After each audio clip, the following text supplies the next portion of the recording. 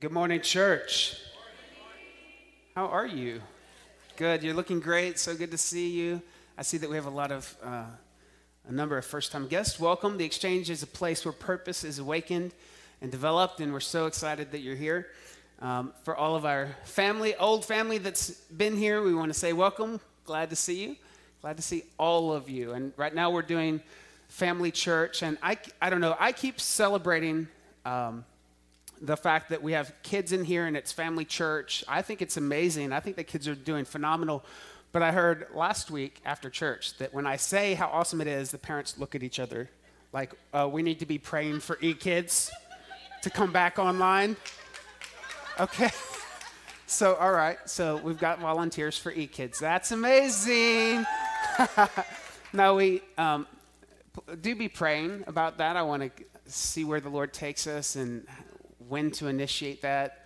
I'm of course loving the old school, family church, but I understand that it's a constraint for parents that need this time to focus. So we're going to be praying about that. If you're willing to volunteer, eKids doesn't run itself. So we have one eKids volunteer that confirms that. Thanks. So feel free to let us know if you want to volunteer for that whenever it does come. Typically, in a setting like this, what's difficult, and I need to just make this quick because I've got too much to preach today to spend time on this, but what's difficult is we're in a season where we are trying to provide medium-sized church encounters with small church attendance, if that makes sense. And so it makes it pretty difficult. Many of our volunteers, quite honestly, are serving every single week and every single Thursday. So I'm just super excited to have the team that we have right now. I understand your pain as parents, ready for eKids. It's coming soon, all right? That's my word. In Jesus' name, God is going to fulfill that. All right, so what's going on in world news? Before I get into my topic today, I just want to update you. A lot has happened this week. I've been talking quite a bit about end times, specifically on Wednesday, and I see that a lot of my Wednesday crowd is here on Sundays in the room. So I want to take a moment to update you. Just this week, Russia has said that they're setting up a military base in Sudan. This is huge. Why is that huge? Well, we know that Russia and Sudan are part of the 5 nations that will invade Israel in the Gog and Magog war. We see it all coming to pass. So it's slowly unfolding. Slowly is not the best word. It's actually unfolding very, very quickly. I'm just like, I don't know, I get so excited every day. I wake up at 3 or 4, 2 in the morning, and I check my news apps, and I just see what's going on because, in the Middle East, it's a different time zone. So there's a lot happening while I'm sleeping. It's almost hard for me to sleep. But there's a lot going on. Also, this morning, around 6:30 a.m., Austin time, Iran was proud to display a huge, heavy warship. It's equipped with surface-to-surface missiles and anti-aircraft missiles. And they said in the article, Iran said that they could have every right to move beyond the Persian Gulf. It is well within their right to travel and show their presence and do assignments in the Indian Ocean. So if you know anything about the geography of the world, the Indian Ocean takes it to a whole nother level. That would put them, of course, near India. That would put them near Australia. It would put them just right where we don't want someone to be that is so unpredictable, right, with that much power. So we're watching that. We know that Iran is a part of the Gog-Magog coalition as well. So things are heating up. And then when worship started, I got a notification from one of my news apps. I can't confirm it yet, but I did read that the U.S. just pulled out of an agreement with Russia regarding flyover airspace. So things are heating up, and it's exciting to see the Bible unfold. I tell everyone it's nothing scary, right? Because the Lord has already told us what's going to happen. I'm just sitting back and all like, how can anyone say God is not real? Like this stuff was written 2,500 years ago, 2,700 years ago, and we see it unfolding detail for detail. And thankfully, we know the end of the story. You and I win, right? We don't have to be afraid of our demise. We are believers in Jesus. We win. So, all right, moving on to my series. Today, I'm in Binge Reading the Bible, Part 5. I've been going through an overview of the Bible, the entire Bible from Genesis to Revelation. The Old Testament we just completed last week. It has 39 books. It goes from the creation of the world all the way to just prior to the birth of Jesus. And at the close of the Old Testament, I told you there was approximately 400 years of God's silence. Yeah? Now we begin, let's see. What did we cover? What were the books that we covered? We covered the Pentateuch, right? Which is the first 5 books, Genesis, Exodus, Leviticus, Numbers, Deuteronomy. We covered the history books. We covered wisdom and poetry, and we covered the prophets. Now, I hope that this series has brought many of us some clarity, at least on the structure of the Bible, and maybe even stirred a passion in you to read your word a little bit more. I hope that things are starting to come together and starting to make sense. But let us pray before I head into my topic for today. Father, I come before you. God, I'm so excited about your word. I'm just so in love with what you are revealing to your people, and how you are not a God that should lie. And everything you have declared has come to pass, is coming to pass, and will come to pass. So, Father, we just ask that you would stir within us today. In Jesus' name I pray. Let the church say, amen. Amen. I have a lot of material, so if I feel like I'm rushing, feel free just to do some nonverbal sign to me, like simmer down, pastor, okay? Because I might go a little too fast. I want to make sure that you grasp this. It's pretty pivotal in theology. What we're heading into is pretty fundamental, but also critical that you get it. I've already told my sons, Jordan and Tristan, that they will be quizzed after church. So they're taking good notes, and you are welcome to take notes too. The New Testament that we're heading into, there's a group of books, Matthew, Mark, Luke, and John. They have a name. This combination of books has a name. Does anyone know the name of these 4 books of the Bible? Matthew, Mark, Luke, and John. Anyone?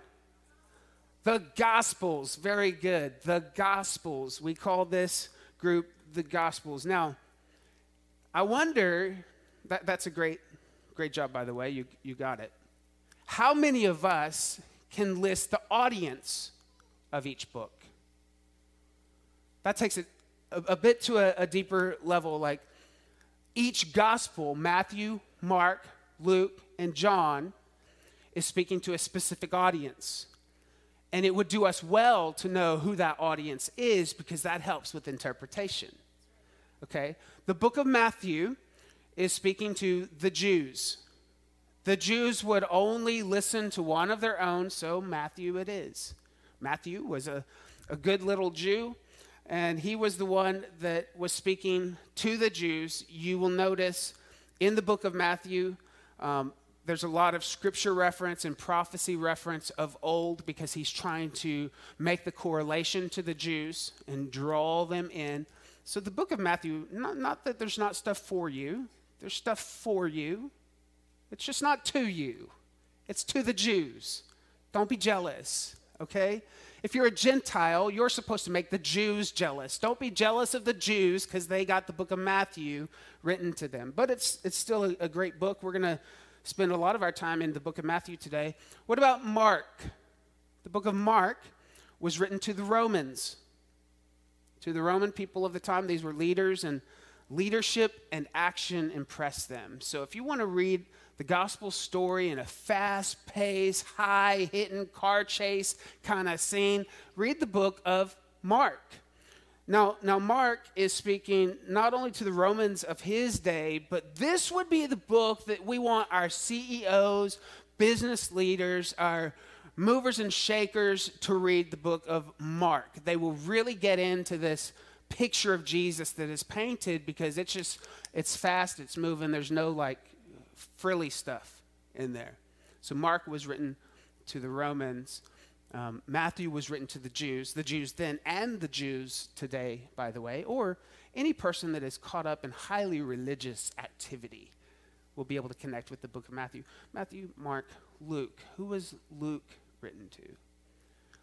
Luke was written to the Greeks. The Greeks. Now, Luke was a Greek, so that's helpful that Luke was a Greek. He's speaking to the Greeks. The Greeks loved culture, beauty, ideas. Happiness could be found in the pursuit of truth. So Luke fills his book with insights, interviews, songs, and details that fascinate the inquiring mind. So today, any truth seekers that you know, I just want to know the truth. I'm just looking for the truth over here, and I'm looking for the truth over here. Send them to the book of Luke, because Luke is speaking to truth seekers, the Greeks. Then we have the book of John. John contains the most famous scripture of all, John 3:16. For God so loved the world that he gave his only begotten son, that whosoever, you with me? You've heard this before. Who was John talking to? John was talking to everyone. Everyone. This is why we get so much detail in the book of John. He has a very wide audience, and I'll tell you why he's talking to everyone. The book of John was written after the previous 3 Gospels. It was written around the time that John wrote the book of Revelation. So he's going back. He's already read the previous 3 Gospels, and he's filling in a lot of the details to help things come together and make sense from the previous 3 Gospels. So John's story is really for everyone. And side note, because the book of John is for such a wide audience, it's the book that I often encourage most people to begin their Bible reading journey on. Right? Because I don't know where people come from, their backgrounds or whatever. I encourage them, if they're new to the Bible, start with the book of John. It gives a beautiful picture of Jesus. It gives a beautiful picture of the story of the birth, burial, resurrection, but it fills in all the gaps that other books may have left. So John is good. Now, the overarching theme of the Bible, the whole Bible, I told you the themes of each book in the Old Testament, right? I'm sorry? Oh, that was the power of God that broke that chain. Thank you. I wondered, I kept seeing signals, and I'm like,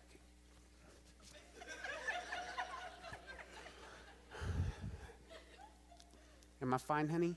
Okay. The overarching theme of the Bible is quite simple. God with us. The story of Adam and Eve in the garden, God with us. The children of Israel in the wilderness, God with us. The story of Bethlehem, God with us. The story of Jesus feeding the 5,000, God with us. The story in Revelation, right? The end of days when the millennial kingdom is set up, God with us. That is the overall theme of the Bible, but the Gospels dig a little bit deeper into the theme. And the overarching theme of the Gospels, Matthew, Mark, Luke, and John, is this: Jesus is God, and Jesus is King. Okay? Jesus is God and Jesus is King. So this, my friends, is where the surface view of the gospel stops. And with your permission, I would like to take a deep submarine dive into doctrine. Can we do that? Do you want to go really, really deep with me? I promise to make sure there's plenty of oxygen in the submarine today. Can we go deep for a moment? We need to go deep. You know why? Do you know the number one killer of Christians? Bible illiteracy. Hosea says, my people are destroyed for lack of knowledge. So we could stay surface level, and I can preach a fire message on the surface, but today I just want to take us deep. All right, let's go. On the surface level, the Gospels appear to, be simple stories for things like Christmas, right? Unto us a child is born, or a story of Resurrection Sunday, He is risen. He's alive. We see these stories, but understanding the Bible on the surface leads at best to shallow faith, and at worst, it leads to deception, heresy, and cults. Cults. Not like a horse you ride on, like C-U-L-T-S. Cults that will lead you straight to hell. I don't want to be in a cult. I don't want to be accountable for leading a cult. And I don't want you to be in a cult. No matter where life takes you in the future, I want you to step into any church and know if you are in a cult or a Bible-believing, Bible-knowing, Bible-reading church. Can I get a good amen from everybody? All right. So let me draw a timeline here. I have 9 minutes. We're going to go deep in 9 minutes. Buckle up, folks. This is a timeline. This was the creation of the world over there. This is the end of humanity, where we would begin our eternal state. Not you and I, but like society, civilization. All right, so we have the beginning of the world. Then we have Abraham. Then we have Moses. And under Moses, we have what is known as the law. Familiar? Okay. Then over here, oh, that was just so big. Over here, we have grace. Anybody saved by grace through faith? Come on. Yes, thank you, Jesus. I'm so glad that I live in this bubble, not in this bubble. And then over here we have,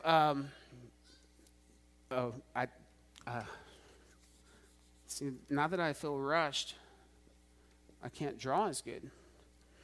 We have something that I talk about often known as the rapture of the church, where those of us who are believers in Christ are instantly changed, and we're caught up. Those who are dead in Christ are caught up, and we have some period of tribulation. Most people would say 7 years. Some people would say 14 years. Some people would say there is no tribulation. That's not the purpose of my talk today, so I'm not going to go there to prove that. We do know for sure at some point that Jesus is coming back on a white horse, coming in the clouds with the believers. And they are going to set up the 1,000-year reign right here. The millennial reign. It's 1,000 years.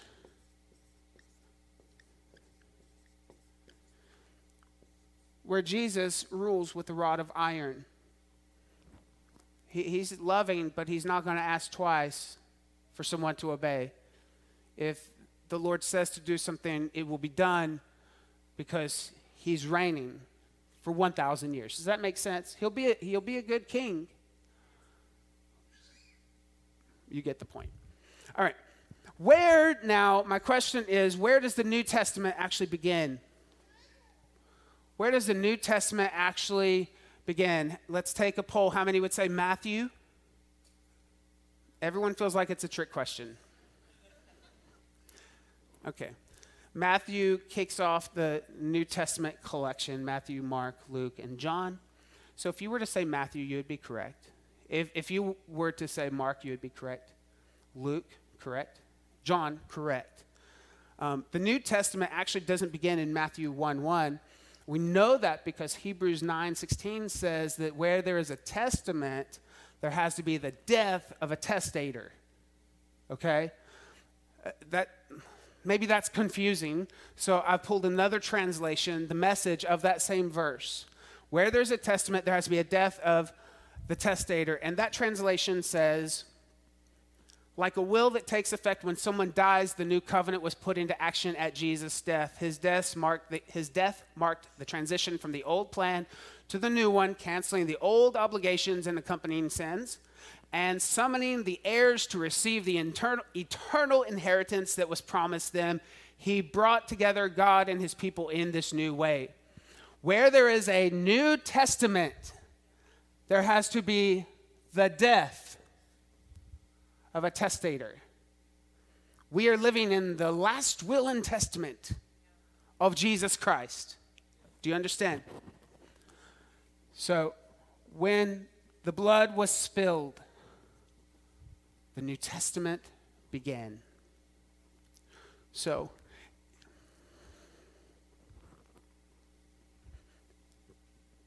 this, do you see this little arc here? It's a shorter arc. This is Jesus' ministry.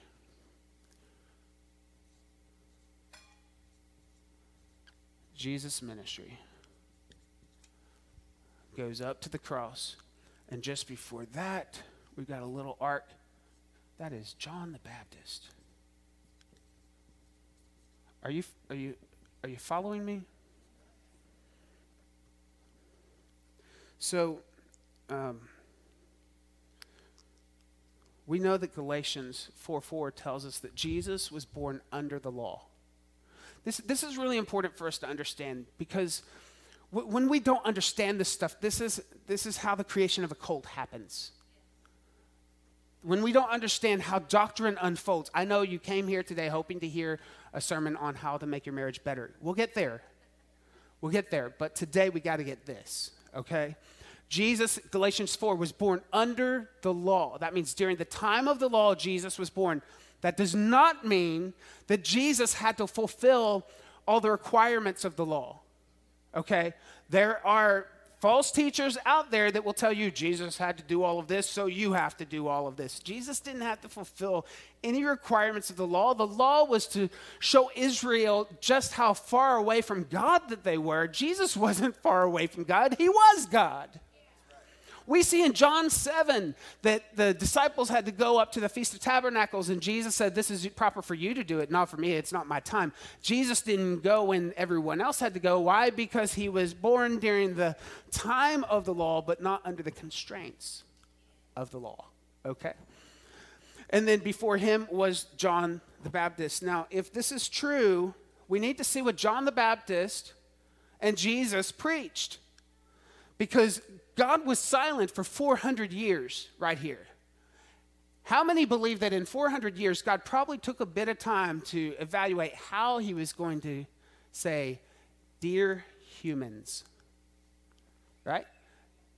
Write that first letter. He probably took a little bit of time on how do I want to communicate? I've been silent so long. What do I want to do? We go to Matthew 3, 1 through 2. 1 through 2 says, in those days, John the Baptist came preaching in the wilderness of Judea and saying, repent, for the kingdom of heaven is here. What did John say? He said, repent, the kingdom of heaven is here. Everybody say kingdom.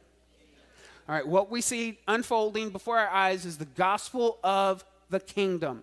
The gospel of the kingdom. I've got to describe that to you in the few minutes that I have. Then we see a chapter later, in Matthew chapter 4, says, from that time, Jesus began to preach and say, repent, for the kingdom of heaven is at hand. Did Jesus also preach the gospel of the kingdom? Yes, he did. John the Baptist preached the gospel of the kingdom. Jesus preached the gospel of the kingdom. Now, who was Jesus speaking to when he preached?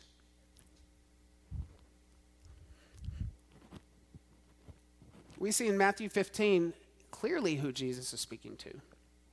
A Canaanite woman, a Gentile woman, comes up to Jesus and says, hey, my daughter is severely demon-possessed. No, it wasn't just demon-possessed. She was severely. You know that's when parenting has gone wrong. She is severely demon-possessed. Jesus ignores her. Not because he's mean, but he's needing to set a type and a foreshadow in place. He ignores her. And she asks again, the disciples come up to Jesus and say, will you please just answer her and send her away? She's yelling at us. And Jesus responds and he says, it's not good to take the children's bread and give it to the little dogs. The Gentiles were being referenced to as little dogs. How do you like that, Gentile? It's not good to give the children's bread. What was the children's bread? The message of the kingdom that Jesus was sent to deliver to the Jews was children's bread. And this Gentile's coming up asking for help, and Jesus ignores her, then says it's not good to give the children's bread to little dogs. And then she begins to declare and worship him and show her faith, and he is moved by her faith, and he heals her daughter. So Jesus' primary audience in the Gospels when he preaches is the house of Israel. This is so critical for us to understand and for us to get, or we misappropriate verses. We don't rightly divide. 2 Timothy tells us to rightly divide the word of God. How do we know that Jesus' main audience was the Jews? He said it himself in Matthew 15:24. I've not been sent except to the lost sheep of the house of Israel. He says, I know there's a whole world of people, but my mission is this. My focus is this. I know some of us are already now like bracing ourselves. We feel a bit offended, right? Because we were a Gentile and we weren't Jesus' first choice. We weren't his mission. What are you talking about? We're going to get there, but we got to understand this first. Much of what Jesus taught was directly to the Jews, which actually creates a massive theological problem for people who say they only read the red letters. You ever met someone that ignores the entire Bible and they say, I only read what Jesus wrote? Are you a Jew? Because it matters. The words that Jesus wrote isn't a false gospel, it's just insufficient for all. And we know that to be true because 2 Timothy 3:16 tells us that all scripture is used and useful for teaching, correcting, rebuking, and training in righteousness. So clearly we know that Jesus is God. He's the hero of this story. But if you're only reading the words of Jesus, your theology is insufficient. Okay? I'm going to help you if you stay with me. We need to understand what this gospel of the kingdom is. And I'm already over. I wonder how quick. Are you a sharp class? Can I go quickly and just hit highlights? I'm gonna pull out a bunch of stuff. There are two arms to the kingdom. It's the kingdom of God. I'm gonna, just for time's sake, KOG and kingdom of heaven. All right? We see in Scripture that Jesus teaches about primarily the kingdom of heaven, but we also see kingdom of God. Many, many scholars will tell you it's the same, kingdom of God, kingdom of heaven. Many, many scholars will tell you they're different. Kingdom of God is different than kingdom of heaven. Your pastor will tell you, yes, they're the same and different. And I'm going to show you how that is and why that is.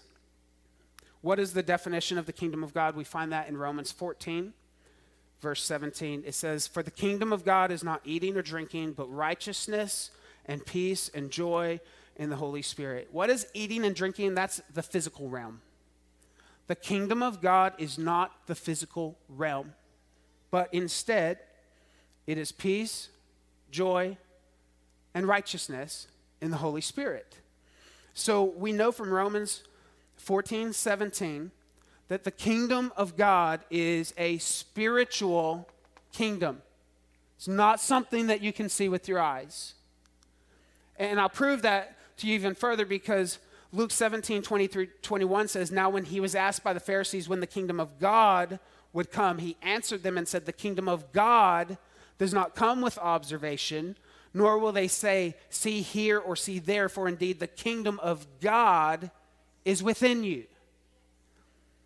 So the kingdom that Jesus came to preach encapsulated this one arm that is the kingdom of God, and what we understand is that it's not visible with the eyes, it is a spiritual kingdom. Let's look at what Jesus said in John 3:3. Jesus answered and said to them, most assuredly I say to you, unless one is born again, He cannot see the kingdom of God.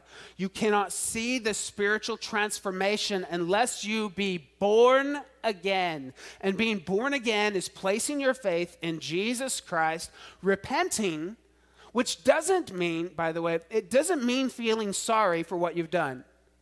Your emotions don't matter. Repenting means turning and changing your mind.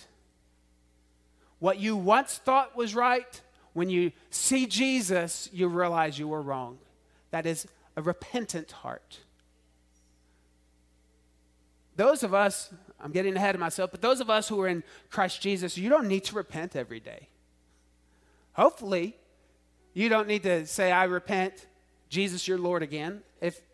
If that's happening, you may not be saved. What you might be doing every day is, Lord, I'm sorry, I shouldn't have said that to that person. I shouldn't have been so short-tempered. Help me with that. But you're not changing your mind that you already know that that was wrong. And you already know that you're forgiven. You already know that your salvation is secure in Jesus. Repentance is a turning and knowing. Being born again is a spiritual experience. Listen, Jesus mostly preached about the kingdom of heaven.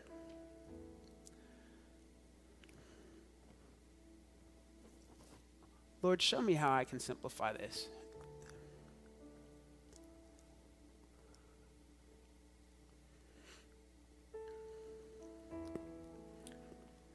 The kingdom of God is opposite kingdom of man. God, man. Kingdom of heaven is opposite kingdom of earth. Heaven, earth. There is a time appointed by God when the kingdom of heaven will come down from heaven. And it will be a physical, tangible kingdom. When Jesus said, repent, the kingdom of heaven is at hand, he was really referencing the promise to the Jews who had, for generations, been reading about a Messiah who was going to come and be their ruler and their king. And they even thought that they were going to overthrow the Roman government. Yeah. And so Jesus is preaching this message to the Jews, because that's his audience, about a soon coming kingdom of heaven. But there's a second part to the kingdom. And after Jesus died and he finished his earthly ministry, we see him focus more heavily on the kingdom of God. In fact, he goes to the disciples in Acts chapter 1. He presents himself to the disciples after the suffering by many infallible proofs, being seen by them during 40 days and speaking of the things pertaining to the kingdom of God. So Jesus turns to the disciples and begins to speak to them regarding the things of God, the kingdom of God. Now, what I hope to show you next time I preach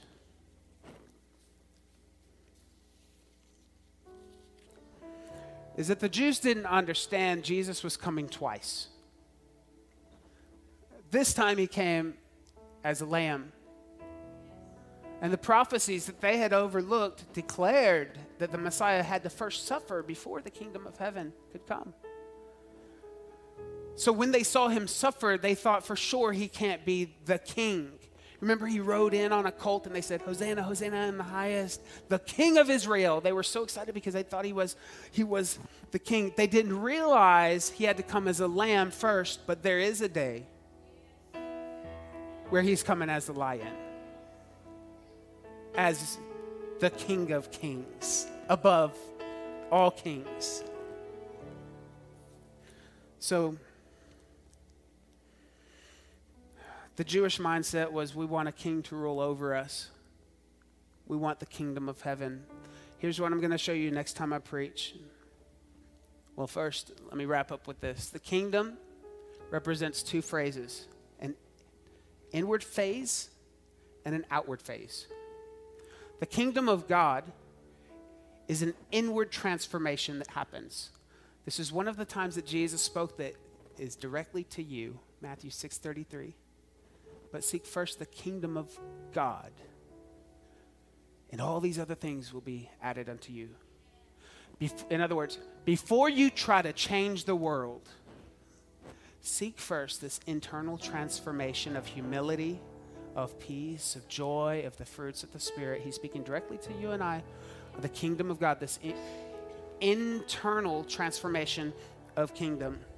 There are two branches of kingdom. It's inward and outward. So the Gospels paint the picture that Jesus is the King, kingdom of heaven. And Jesus is God. When you know that Jesus is God, there is an internal transformation that begins to take place. And someday, and thankfully everywhere you walk, you bring a little bit of kingdom with you. But there's coming a day when this entire earth, when every knee will bow and every tongue confess that Jesus is King. Jesus' message, the gospel of the kingdom, was the message of I am. I am God. I am King. Now this is my final closing statement, I promise you, for real. The next time I preach, I'm going to go through the book of Acts with you. ACTS. Because it is the biggest transitional book in the entire Bible. If you don't understand the book of Acts, your whole doctrine is messed up. It's how to get saved is wrong if you don't understand. Many people, many churches are preaching the gospel of the kingdom that is moved out of fear of God, rather than understanding that there's a transition that takes place right here. And I'm going to teach this to you in 2 weeks. Here, the apostles have a doctrine. It's called the apostles' doctrine. I'm going to break that down to you. And then Paul, the apostle Paul, has a doctrine. And I'm going to show you how we transition from the gospel of the kingdom to the gospel of grace in the entire book of Acts. Listen, the whole reason you and I are even saved and have the option to be followers of Jesus is because the Jews rejected God 3 times. Next time I'm going to prove to you and show you how they rejected the Father, they rejected the Son, and in Acts they rejected the Holy Spirit. And when they did, God pivoted and he sent this message to the Gentiles and made a way for you and I to come into kingdom living by grace through faith. Heavenly Father, I ask that you would be with us as we move from here. God, I thank you for the Gospels. I thank you, God, that it is all about who Jesus is. Who Jesus is. He is God and he is King. I thank you, God, that you're just stirring within us a passion to know your word, to dig a little bit deeper, to solidify and to know why we believe what we believe. And so, Father, as we see you more clearly, as we see the identity of Jesus, who you are through the Gospels more clearly, oh God, we get the overflow. And our own identity is solidified. We can see ourselves more clearly as we see you. So, Father, if there's anyone watching online or in this room today that wants to put their faith and their hope in Jesus Christ, the true hope of our salvation, Father, will you just move on them today? God, we just declare that we're sinners in need of a Savior. We thank you for the gospel message of Jesus Christ coming to this earth, dying on a cross, raising again on the 3rd day for our sins so that we could be in relationship with you, Lord. And if we believe that in our heart, the epistles tell us, 1 Corinthians 15, 1-4 tells us that if we believe that Jesus died and rose again, that we are children and heirs of God. So God, we believe. We place our faith in you. In Jesus' name I pray. Let the church say amen. If you just said that prayer today, please text NEXT, N-E-X-T, to 512-980-1220. God bless you. Have a great week.